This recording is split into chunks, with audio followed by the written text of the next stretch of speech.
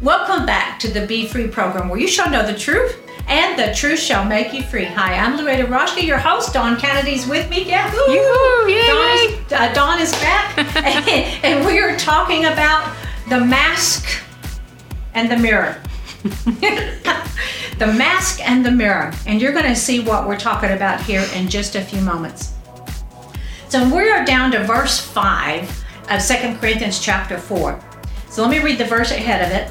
In whom the God of this world has blinded the minds. Let me just read that in the Amplified. You're so funny. I know, I can't. You're the reason we don't get very far. I know. For the God of this world has blinded the unbelievers' minds that they should not discern the truth, preventing them from seeing the illuminating light of the gospel of the glory of Christ. Ooh, glory, that just lights me up right there. The glorious gospel, illuminating the light of the gospel of the glory of Christ, the Messiah, who is the image and likeness of God. You mean we can attain into that? Yeah. Just let's read on. For what we preach is not ourselves, but Jesus Christ. So if I preach Loretta, it's not going to help you at all. I cannot change your life or anything. I think you need to do a salvation call right there, though. That's right. Because if you're blinded, if you haven't accepted Him as your Lord. That's right. So if you've not accepted Christ as your Savior, let's get the blinders off. Mm-hmm. Let's remove the mask. And let's let the illuminating, glorious gospel get in there. So all you have to do is say, Lord, I come to you. I believe, Jesus, that you are the Son of God, that you were born of a virgin, that you came to die for me. You died for me. You were buried for me. And you were raised again for me. And you are at the right hand of the Father. You died for my sins. I repent. Forgive me of my sins. Wash me. Cleanse me. Come into my life and take over. I give you everything. Remove all blinders from my life. In the name of Jesus. Amen. Now, if you said that prayer, call our prayer line just so we can agree with you and send you some scriptures, 866-241-0579. The Bible says we overcome by the blood of the Lamb and the word of your testimony. So call and give us that testimony, okay? Besides, we love to rejoice with all of heaven and you. Yes. We had someone that called in and said that watched our TV program, they called our prayer line. And they said they accepted Christ on there when I said the salvation prayer. That just makes me so happy. It's just, it is the biggest basis of why we do what we do, right? Right. It's just like, oh, Lord, a life that's changed because of your gospel. Mm-hmm. Hallelujah. So anyway, verse 5. For we preach not ourselves, but Christ Jesus the Lord, and ourselves your servants for Jesus' sake. I cannot help you. If I preach Loretta, it is not going to change you. It's not going to do anything for you. However, but when we preach Christ, it will change you. For what we preach is not ourselves, but Jesus Christ as Lord. Mm-hmm. He's to be the Lord, the Master, the Savior. We preach Him as Lord and Savior. We herald and proclaim and publish Christ. You know what that word actually means? I always like to say this because some people don't really realize it. Christ is not Jesus' last name. Right. Christ is His title. Right. Christ. Jesus means He shall save. Mm-hmm. Savior. But Christ means the anointed one and His anointing. It means the Messiah, which is Savior, liberator. So when we preach Christ, we're preaching that He's the liberator. He's the Savior. He's the anointed one. Mm-hmm. To do that, right? We're announcing His title. Yes. Yes, we're announcing who He is. Mm-hmm, He's the Messiah. He's the anointed one. Mm-hmm. He's the Savior. And so, for we preach, for God who said, let light shine out of darkness, has shone in our hearts so as to beam forth the light for the illumination of the knowledge of the majesty and glory of God, as it is manifest in the person as revealed in the face of Jesus Christ. Whew, it's a lot. Okay, let's look at this. Okay, we're going to read it now. We're going to read it right quick in the New Living. Then we're going to look at this a little more closely. Where did it go? For God who said, let there be light in the darkness, has made us understand that this light is in the brightness of the glory of God that is seen in the face of Jesus Christ. It is seen in the face of Jesus Christ. I love this. So let's look at this a minute. The light is the luminous rays, right? The illumination. For God commanded the light to shine, to beam out, right? Is what that means. And darkness. Now, you know what that word actually means, Dawn? Shadiness. Obscurity. I don't want to be shady. You know, before Christ, we've all had some shady moments. Maybe shady years. Maybe. And even as Christians, sometimes we can enter into some darkness, right? Or shady thoughts. Shady thoughts. Shady actions. Yeah, words. But he said, God commanded the light to shine out of the darkness. That's when light is its most magnificent and is actually seen. In the darkness, it shines and it bursts forth. And when you receive Christ, and or even as a Christian, you need a little bit more light, that you need to recognize more light in a certain area of your life, that it just shines forth. You know, in Genesis it says, darkness on the face of the deep. In Genesis chapter 1, there was deep darkness, right? And chaos, darkness. And God said, let there be light. Let light beam forth, the illumination of God shine in the shady areas. Come on, you got to get that. We're going to sit here just a second.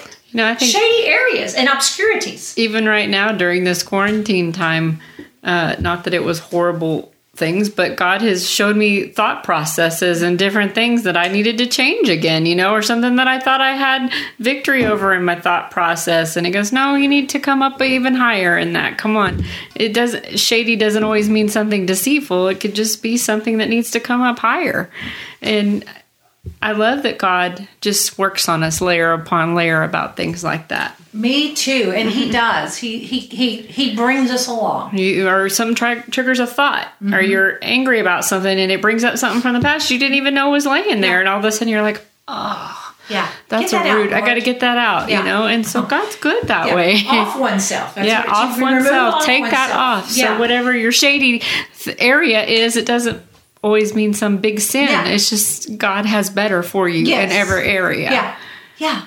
And He has a way of navigating us to realize it needs to be removed, to realize it's there, and how to remove it. And He's a loving parent. He doesn't go, "Oh, you dirty rat! Right? You know, you're worthless. You're never going to get there." He says, "Hey, baby, that's not a good way to do that. Let's make an adjustment. Let's adjust." And He does. And He helps you. He gives you the mercy, just like the first verse in this chapter, to do it. Mercy. Thank you, mercy God. to faint not, to utterly fail, to be despair, and also to come out of the darkness.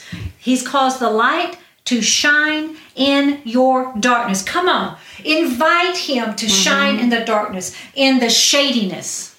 I never realized that this particular word for darkness means shadiness and obscurity. Those things that are obscure, hard to pinpoint, hard to put your finger on why you always end up with that behavior, always reacting like that, always going to drugs or alcohol, always ending up in an argument. What is obscure that needs to come to light? What is depression shady? Or anything. What is shady that needs to come into the brightness of the light? Listen, don't shrink back from the light. Don't shrink back from the light, because it's there to help you. It's there to set you free. Help you to see. Help you to see. For God who commanded the light to shine out of darkness. It was in gross darkness that the light began to shine. In gross darkness of your life, the light can shine like never before. Has shined in our hearts. That word shine means to beam, to radiate, to give light, brilliance. Don't you want the light of God in those areas where you've had shadiness or obscurities to just beam, for just to shine, to radiate?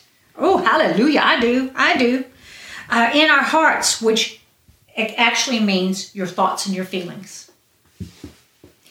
I got some thoughts and feelings sometimes that I need the light to shine and radiate in my thoughts and feelings so that the darkness flees. See, light has to flee in darkness. It has to go. Those shady areas, those obscurities, it has to go as soon as that light is turned on in your heart. And we've all had areas, we either have them now or we have had them. And just because you're a Christian doesn't mean that you don't have some areas. Listen, it means that it's just you're going to know it more quicker. You're right. And so you can say, I repent, God. Or, Lord, get that out of me. Like we said just a minute ago, maybe somebody says something and it brings something up in you that you didn't even know was there, or you thought you dealt with, but it came at you a different way. I mean, the enemy's really good at trying to hide things and layer things in there that you don't know are there. So God's so good. When it does, you go, Yeah. Okay. Out. Get out. Off with you. Be gone. So he comes to illuminate those things and the light in our heart, our thoughts, our feelings, in the knowledge of the glory, the knowledge or the knowing. There's a knowing that we can come to in these areas, a knowing, and then a little bit more knowing, line upon line, precept upon precept, a little more knowing of what of the light of the he doesn't gospel. usually give you 5,000 things at one time and say, okay, you got to deal with it all right now. And he just little by little, come on. And the truth is, and this is a paradigm shift for me, and I have to remind myself, it's already been dealt with. Right. At the cross. But now we have to accept the sacrifice. Daddy God's standing in front of his babies and teaching you how to walk with his arms out. Come on, baby. Come on. A little bit further and take another step. Come on. Ooh, glory. Then the knowledge of the glory, the honor, the dignity, the praise, the worship. That's what it means now. In the face of Jesus Christ. All of this is found in the face of Jesus Christ. It means that word, it's like a symbolic, okay? It means the person. It means the presence. It means the countenance. It means the features you are known by. It means it's the sense organs. It's where the nose, the eyes, the mouth, the expressions are found. That which makes you, that which makes you recognizable. Come on, let's look at that again. Let's talk about that again. All of this, the shadiness, the darkness, the obscurity, those hidden secret things, all those things that we talked about in the first half hour and a little bit in the second half hour here. All those things that the light comes to shine upon, to beam down, to radiate, to cause to come into focus.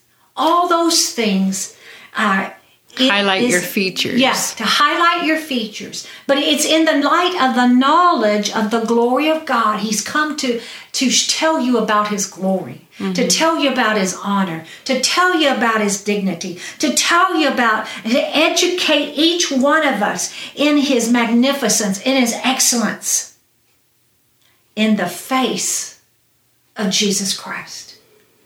When you think about and you dwell on the face, or in other words, now in my mind, a lot of times I will imagine what I think he looks like. And I love two different aspects of it. Max Greiner has a wonderful sculpture of Jesus, and the face that's on there, it's so awesome. I love it. It's beautiful. And then the little girl, the painter, I can't say her name, but y'all know who I'm talking about, I'm sure.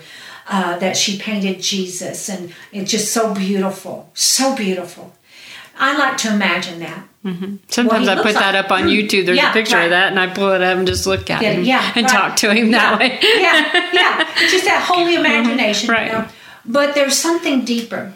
It's talking about all of this change, all of this having the mask and the veil removed. It is in the face of Jesus Christ, the illumination of the face. Or, what does that mean? So you can see all of his features, everything glorious about him. And you can reflect it. You can reflect it. Yeah, we're going to get there with that mirror here. But it's talking about his face is his person. What makes you a person? You know, we are all known by certain things, certain giftings or certain traits, certain characteristics. It's his presence. All of this is found in his presence. All of this is found in his countenance, which is, you know, as we seek the face of God, as we look upon him, it's the features we are known by. It's his features. His eyes, what he sees, how he sees you, his mouth, how he speaks to you, even his nose. The Bible says that our prayers are like incense rising up to him. The Bible says that we are to carry about the fragrance of the aroma of Christ wherever we go. It's also his mouth, what he says, the sweetness of his words. And his voice. His voice. Yes, and his voice. Yes, his voice. It means that which makes you, you. All of this is found in that which makes Christ, Christ. All of this is found in that which makes him recognizable. Listen, he wants to be recognizable to you. He wants you to learn to quickly recognize him. Recognize his face, his features, his presence, his countenance. Recognize it as him. In the face of Jesus, which means Jehovah is salvation. Christ, which means the anointed one and his anointing, the Messiah. Hallelujah. Now I want to take this in the last few minutes that we have, Dawn. I want us to go back up under, there's 2 more verses. Help us, Lord. In 2 Corinthians chapter 3, the previous verses. Now the Lord is that Spirit, and where the Spirit of Lord is, there is liberty. But we all, with open face, beholding as in a glass the glory of the Lord, are changed into the same image from glory to glory, even as by the Spirit of the Lord. Let me read that in the Amplified. Now the Lord is a Spirit, and wherever the Spirit of the Lord is, he gives freedom. And all of us have had that veil removed so that we can be mirrors that brightly reflect the glory of the Lord. And as the Spirit of the Lord works within us, we become more and more like him and reflect his glory even more. Now, where the Spirit of the Lord is, the Lord, which means the supreme in authority, the controller, is the respectful title of master. It's to whom a person belongs. Where the Spirit of the Lord is that Spirit. Now get this. The Spirit is the breath of God, the pneuma, the breath. It means a current of air. Where that current of air of the presence of God is, it means a breeze, a blast, a breeze of the Holy Spirit, of the breath of God. Where that is, there's liberty. It means the movement of air. Where the Spirit of the Lord is, there's movement of the air, the breath, the blast of God. It's liberty, which means freedom. So, can I say something about the freedom? I was looking that up, and it said freedom means from corrupt desires, so we do by the impulse of the soul what is the will of God, what Amen. He requires. We do by our impulse of our soul to do what he requires. What he wants, yeah. That's what the freedom is for. Hallelujah. Instead of the impulse to turn to other things. Yeah. Shadiness. Hallelujah. Yeah. To come out of that obscurity and shadiness. Now, the Lord is a Spirit, and where the Spirit of the Lord is, there is liberty, emancipation from bondage, and freedom. There's freedom. Okay? So, where that breath of God, that current of the Spirit of God, where that breeze is from God's Spirit and presence, there is freedom. I love it. Now, in verse 18, and all of us with unveiled face. So many times, now this is just a mask for when you sleep, but so many times we mask ourselves before God.